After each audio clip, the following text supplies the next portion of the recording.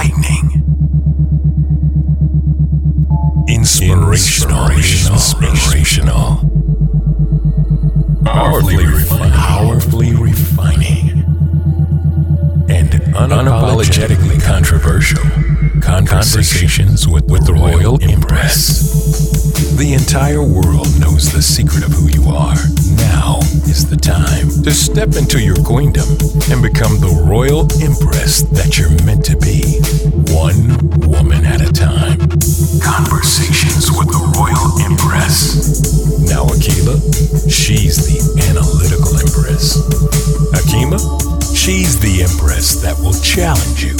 Now, straighten up your crown and be elevated through conversations. Conversations with the Royal Empress.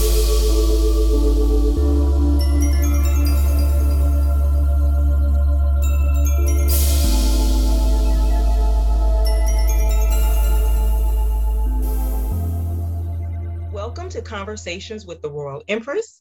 I'm Akila, and joining me is my co-host, my sister from another mister, Dr. Hakima.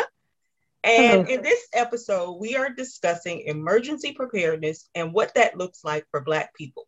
We are joined by Olumenji, who happens to be a CERT instructor with an expertise in emergency preparedness and trauma. Welcome to the show. Thank you for joining us. Welcome. And thank you, ladies. And, my pleasure.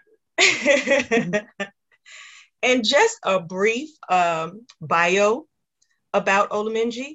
Olumenji is a retired 40-year veteran of health, education, and wellness. He was also a former professor at the Center for Inner City Studies located in Chicago. He is a CERT instructor, and CERT meaning Community Emergency Response Team.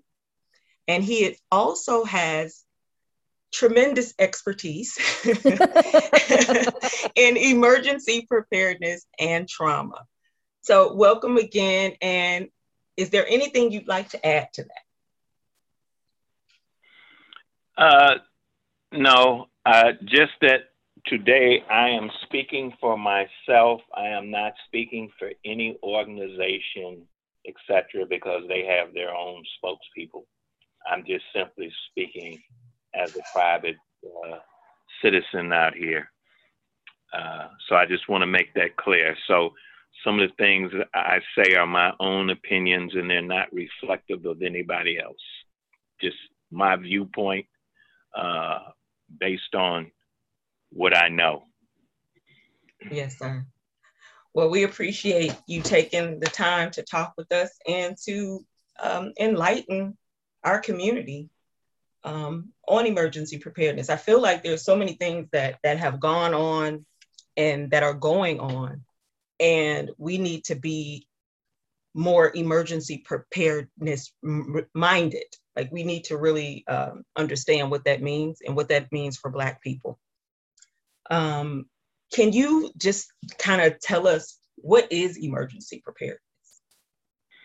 Well, emergency preparedness is, I don't know if you've ever been a Girl Scout, Brownie, Boy Scout, but the old adage is always be prepared, because there's always unexpected events that are around the corner, or maybe they've been waiting there all the time for the proper set of conditions or preconditions to manifest themselves. For example, no one would have ever expected that you would have had a pandemic that's lasted almost for a year and a half. That's an estimated time. And but then there were people who saw that, who observed that. And so what the COVID exposed more than anything else is the lack of preparedness for a lot of different things in this country, and particularly in communities where people aren't healthy because they have not been, or they do not have consistent access to healthcare.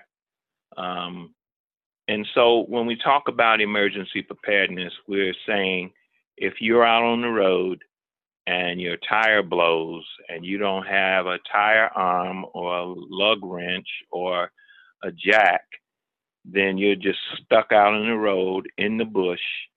And then let's say that it snows and you don't have a blanket. And let's say that you did not fill up your gas tank. And so you're running the heat because you're trying to stay warm because you don't have a blanket because you're stuck on the road. And so now your car runs out of fuel and there you are. You haven't eaten, you don't have water. And so you're at the mercy of the elements. You're at the mercy of the road until someone, and let's say you're in an area where your phone goes out. So how do you deal with that? Well, one, you have a lug wrench that works. You have a jack. You have a tire that is adequate and appropriate to carry your car. You have a full gas tank. You have maybe 2 phones, okay? Because maybe one is just not working because the battery is down, but you've tried to meet the contingencies that are possible in that environment. I mean, the world is a good place, but the world also has hazards, it has risks, it has complications, and you want to be able to respond to that appropriately for purposes of your survival and your well-being. So when we say emergency preparedness, what are the things that you need to survive?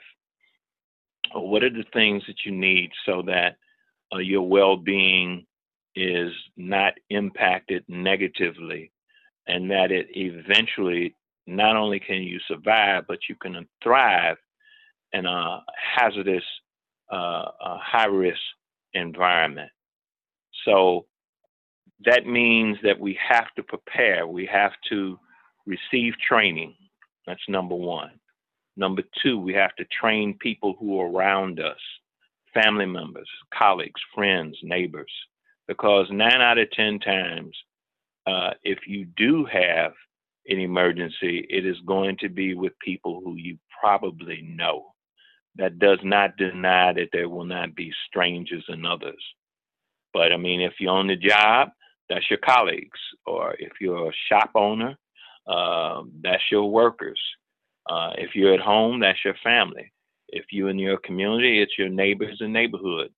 So the stronger and the more expertise that all of these various levels of people have, then that increases your odds to be able to survive and thrive in a bad way, okay, in a bad situation rather. So when we say emergency preparedness, we mean skills, we mean and knowledge that allow us to address high-risk situations, situations that just pop up out of nowhere, and we have to respond to them, and we're capable of responding to it because we have some type of training that addresses those types of situations, which are becoming more and more common. And I guess in particular with the Black community, why is it so important for us as a people? Well, it's important to us because there's a history, what some people would say white supremacy, white hegemony, that impacts us. Also because we're the lowest on the totem pole. We have needs that we're not always able to meet. And our ancestors knew about this notion of survival. Let's go back to Cotton Mather. Cotton Mather, Mather, I do believe. Cotton as cotton, the material. There were fevers in the New England, and they did not know how to remedy those, but some of the African slaves did relative to certain herbs, certain remedies, and Cotton Mather called on them, and the African people, as usual, assisted, only to be accused later on down the line of probably being the people who started a fever. Now, there's no way you can start a fever unless, of course, you give people infected blankets like Lord Jeffrey Amherst did to the indigenous people in in Massachusetts. He gave them blankets infected with smallpox. So we you know, whatever your communities were before the disaster, they get worse after the disaster, or they get better after the disaster, or they stay the same after the disaster. People who are wealthy, they have the insurance, the this, the that, to be able to rebuild. Think about the people who constantly getting burned out in California and they go right back. Well, if you've been to some of those areas, that's some beautiful country, overlooking the ocean, in wooded areas, mountains, hills. But they go right back to that because they can, where somebody else might get wiped out the first time, and now what? Now what are they able to do? So on the front end, we need to get into this with trying to be able to respond in a way that's going to ensure our well-being. We have sick people in our houses. So if we don't have medicine, if we haven't prepared for a contingency, such as let's say that the lights go out, and that means your refrigerator goes out. And if you don't have or know how to hold on to that cold in that refrigerator, it's not going to be forever, but it's as simple as keeping the door closed and not always opening it. You know, you go in, you get it one time because you're trying to preserve that chill for that medicine that person has to have. Other than that, you've wasted that medicine. But let's say that you saved some money and you bought extra medicine, okay? Or you found something that was comparable but did not require refrigeration, but it would do the same thing as refrigerated medicine. And these are things that have to be discussed with doctors and people who can best tell you how to do that. But the fact that you ask, the fact that you are searching out the information with the ultimate idea that I'll have that extra stuff so grandma, auntie, or mother, they don't have to worry about that because we've taken care of that. Or maybe if you have a home, you have a generator, okay, where you can at least run the refrigerator. You cut off the TV, you'll cut off maybe your internet because you can't run full load on the generator, but you can run enough where you can preserve your foodstuffs, maybe your freezer, maybe keeping your water going. So this is what we mean when we say emergency preparedness. We mean that we're trying to prepare as much as possible for the unexpected, and that we have a skill set to match that, okay, as much as we can. Different areas have different types of emergencies, okay? If you're out on California, there's always a joke of when's California going to fall off in the ocean because it's an area that has a lot of earthquakes, okay, and fault lines.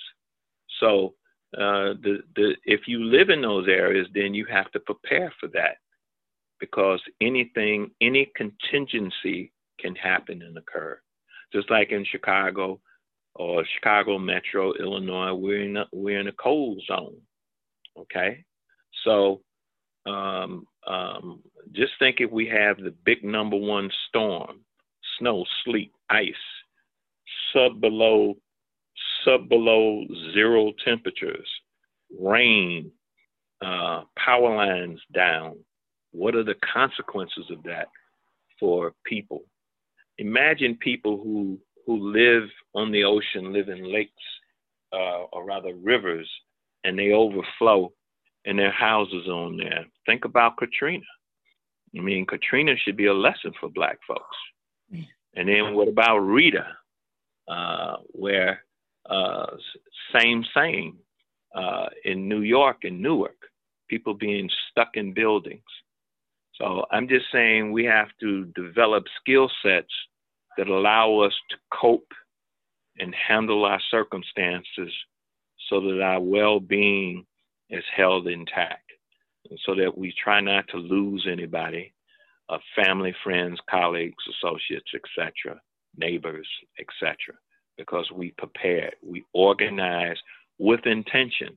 This is about intention. This is not about just rhetoric. It's about having the intention that we're going to do everything necessary for our preservation as a block, as a family, as individuals. How do we prepare?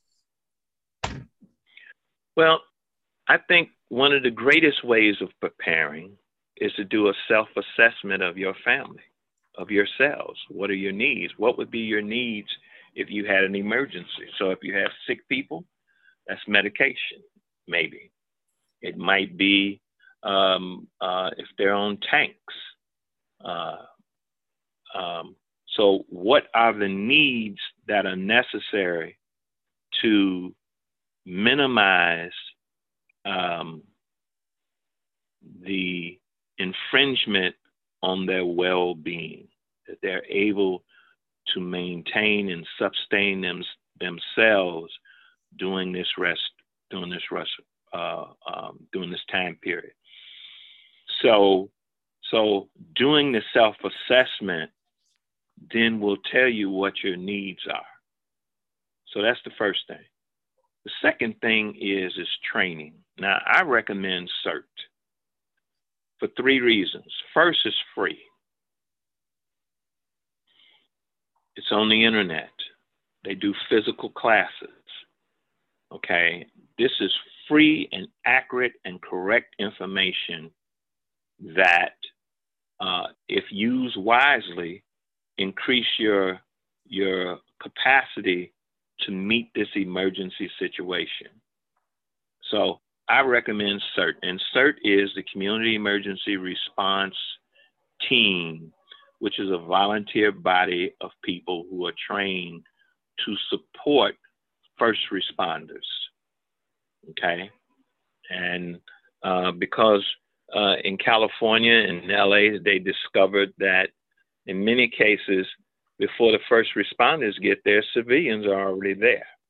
Now just think if the civilians knew what to do, then that could be of help to first responders, particularly when you're talking about mass casualties and things of that nature, okay? CERT keeps up with the latest techniques and technologies. They've just revised the old manual. Instructors, they're doing a hybrid now out of the University of Utah, which means that you do 12 hours of online work, and then you'll do the 15 or 16 hours worth of hands-on. So you learn how to use a fire extinguisher. You learn how to turn off your cold water. Just things that we may think we know, but we may not know them properly. And it may create a problem for us that we don't necessarily need to have. And the third thing is that it gets you with other people who are like-minded, okay?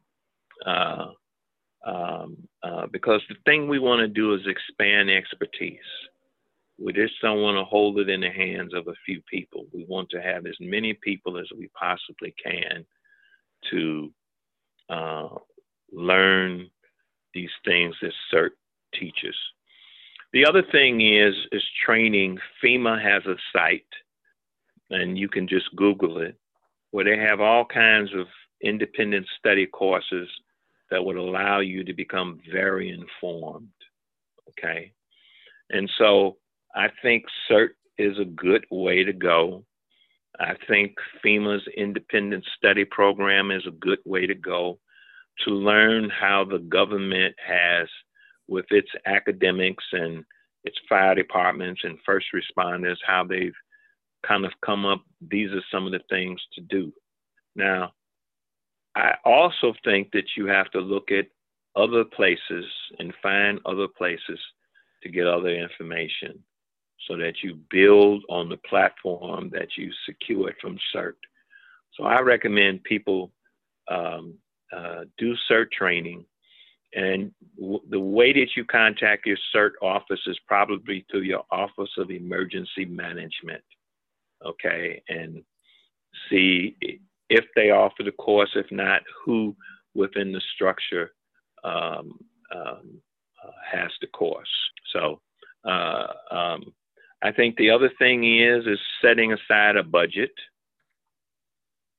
putting money aside to make sure that the tires fit, and not just a donut, a real tire, okay? Because donuts only last for a certain amount of time or a certain distance. And you want a real tire on there. You want to make sure that your jack is what it's supposed to be. And you need to know how to use that, because even though you two are co-empress, there's not a necessarily a chivalrous knight to come and get you in the middle of the night and you stuck out in the road. So to know how to use these things and do these things, ensure survival, ensure your well-being. That's what I would say, and that you become a lifelong learner in this, and you make sure that your family is drilled. It's as simple as, if there's a fire, okay, what do we do? Most people die not from the fire, but from smoke inhalation.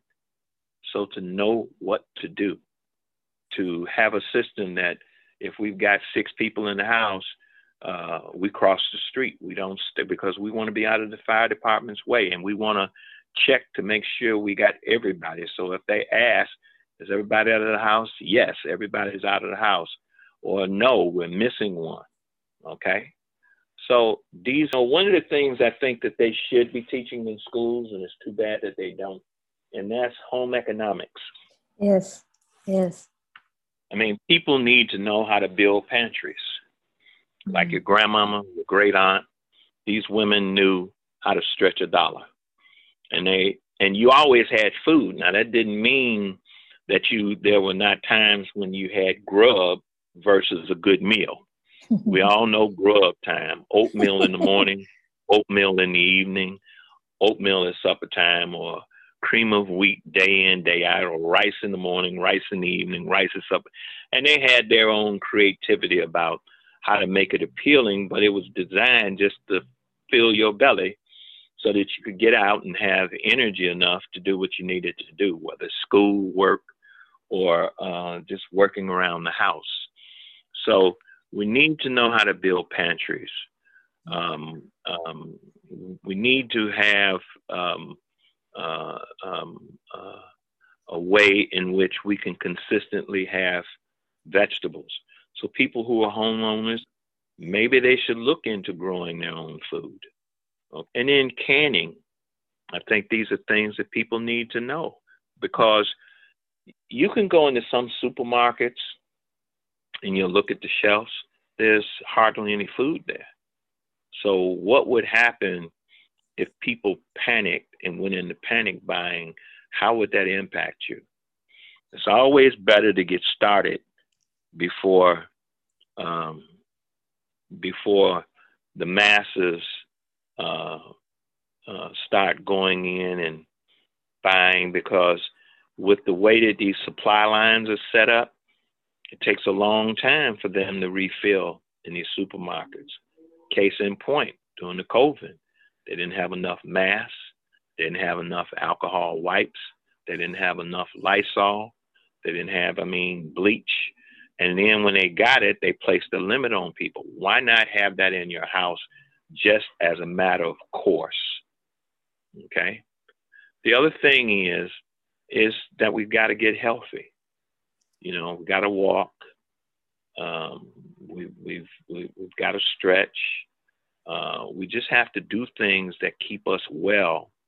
We need to go see a physician, a doctor, so that we can stay well, so that when these things come, we have our immune systems are such that we can fight against these diseases and or these plagues or these viruses. Because just don't think because COVID, people think COVID is gone because it's warm. We don't know what's around the corner. And so the thing that allowed people to survive as long as they have is their immune systems. I mean, that's one of the greatest things that nature has given us. And we have to do everything in our capacity to get as healthy as we can so that we give our immune system the greatest opportunity to protect us per our exposures. Then you have to have, in my view, your own public health rules. And that means how you deal with the public for your health. Okay.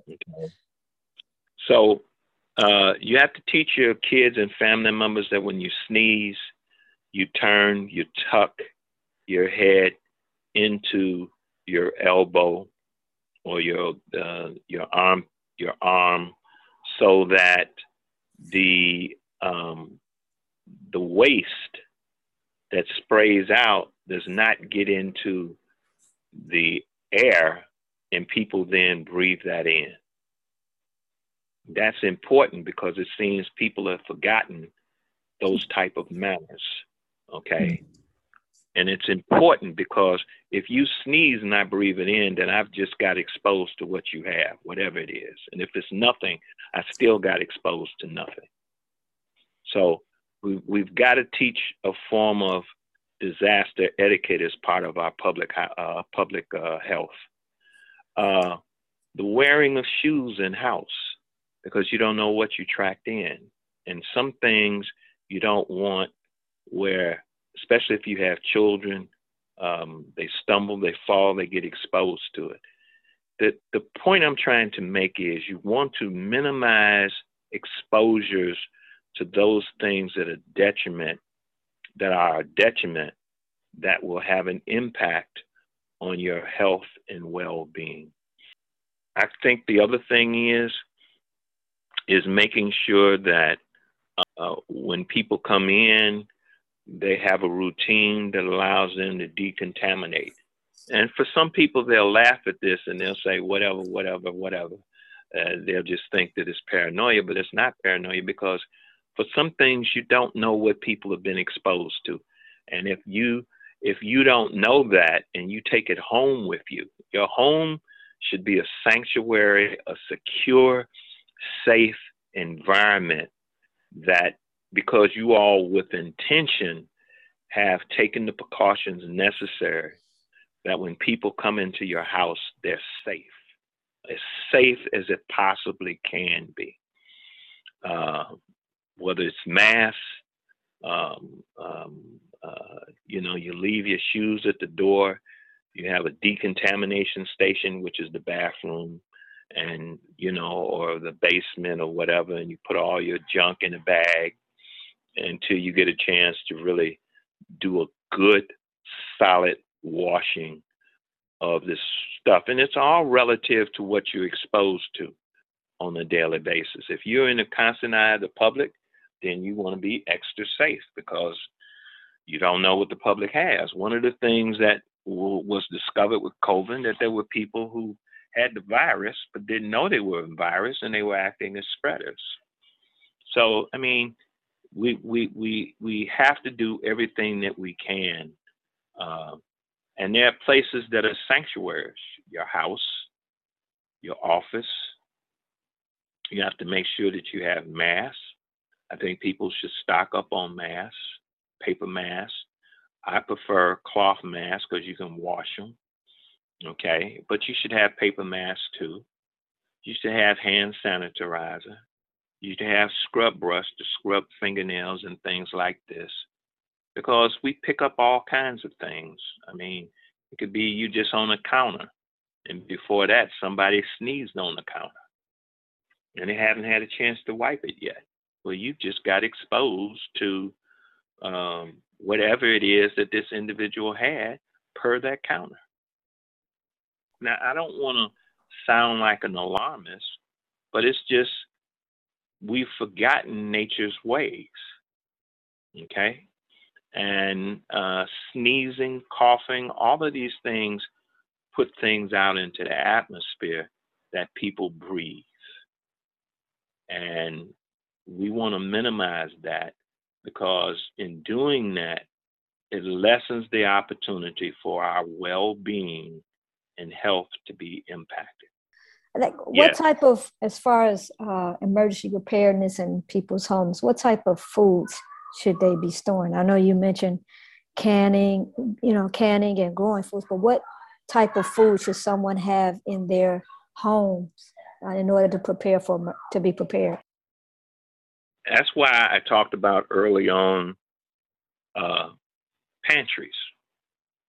Now, if you go back to the old schools when you all were little princesses before you became co-empresses or empress, okay, your grandmother, mother, auntie from the old schools, she had stables. It might have been cornmeal, it might have been flour, it might have been salt, sugar,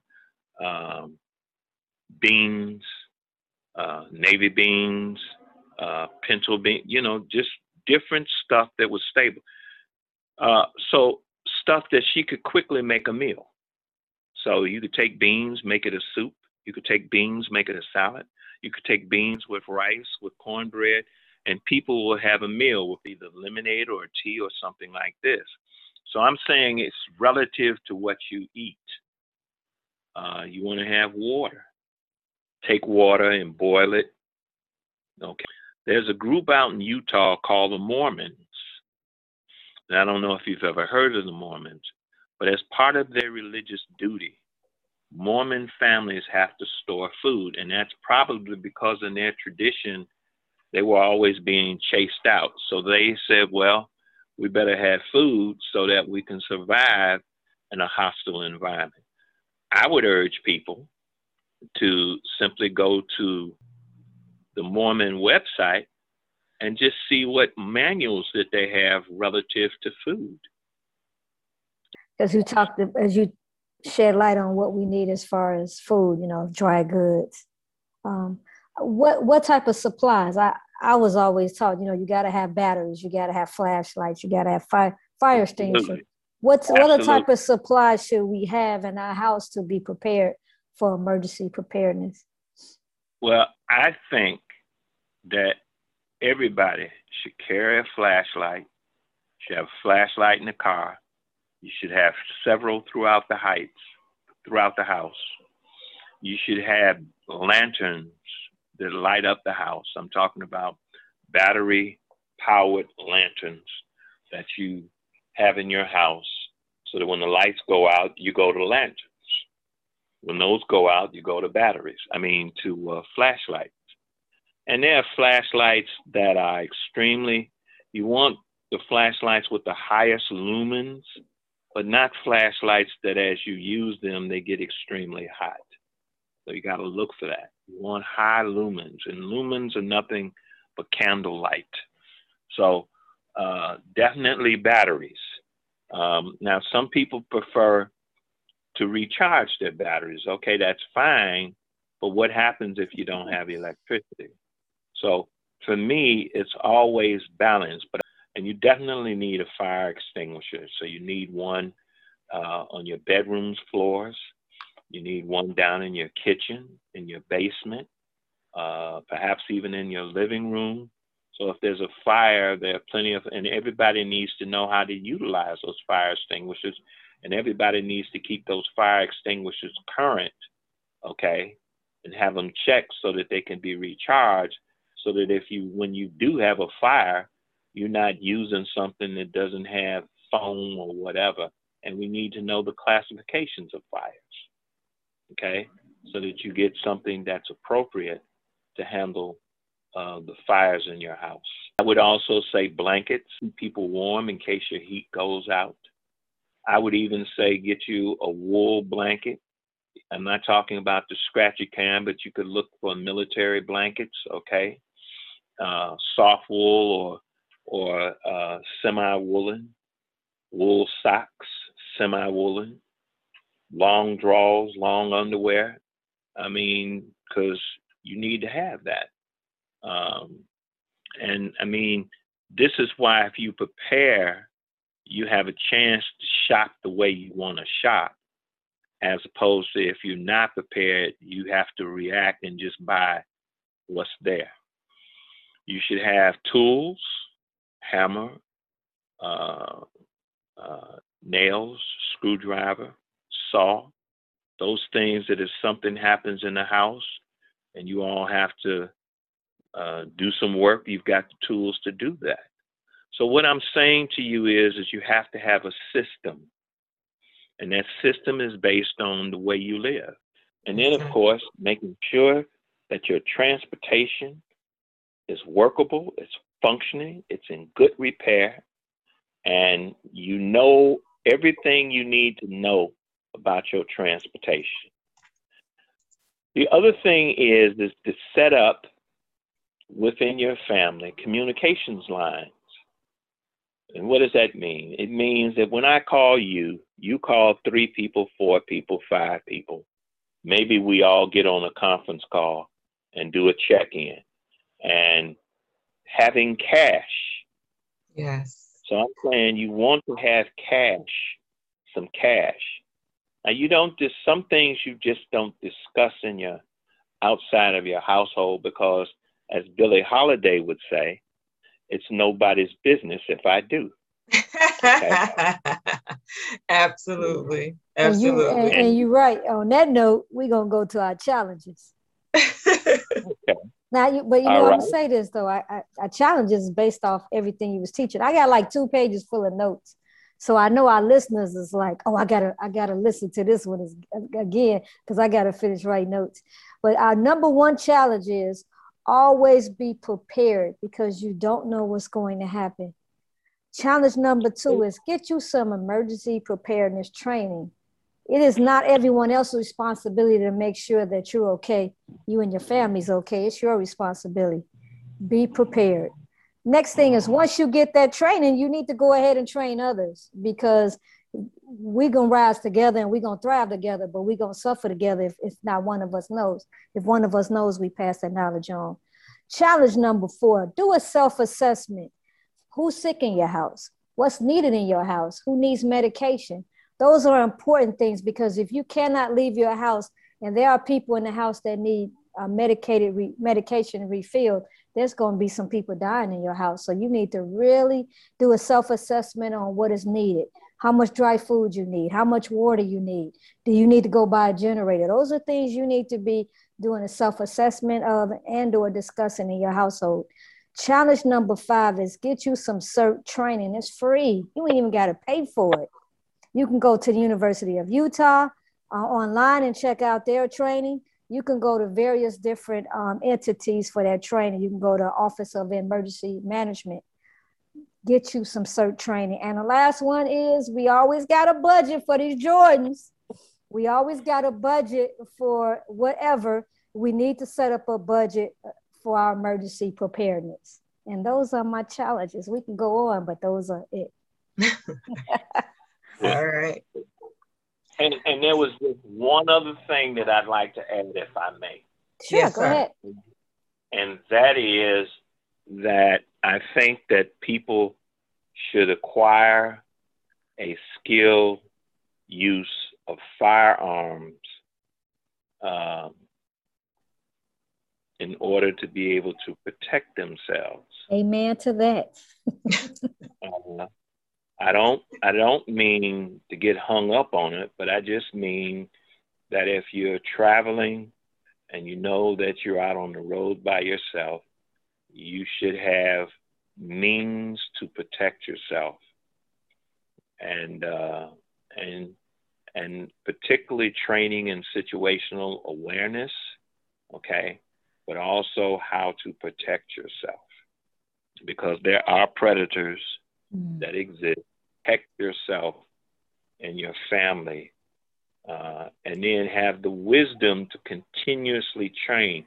So my suggestion is conceal and carry before you won't be able to do conceal and carry here in the state of Illinois.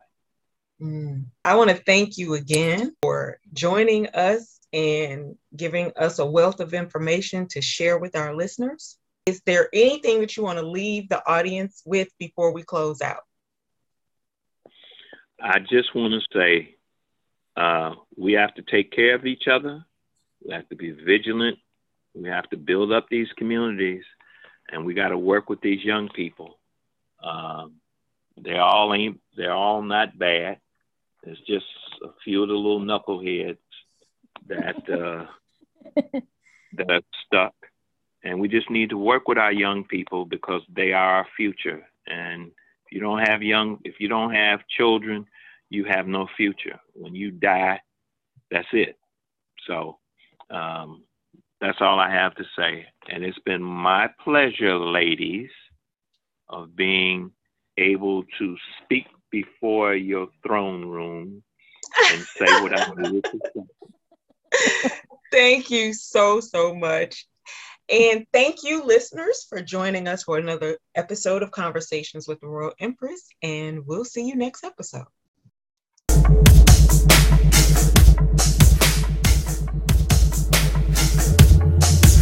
Thanks for listening to another episode of Conversations with the Royal Empress. Tune in next week for another enlightening conversation.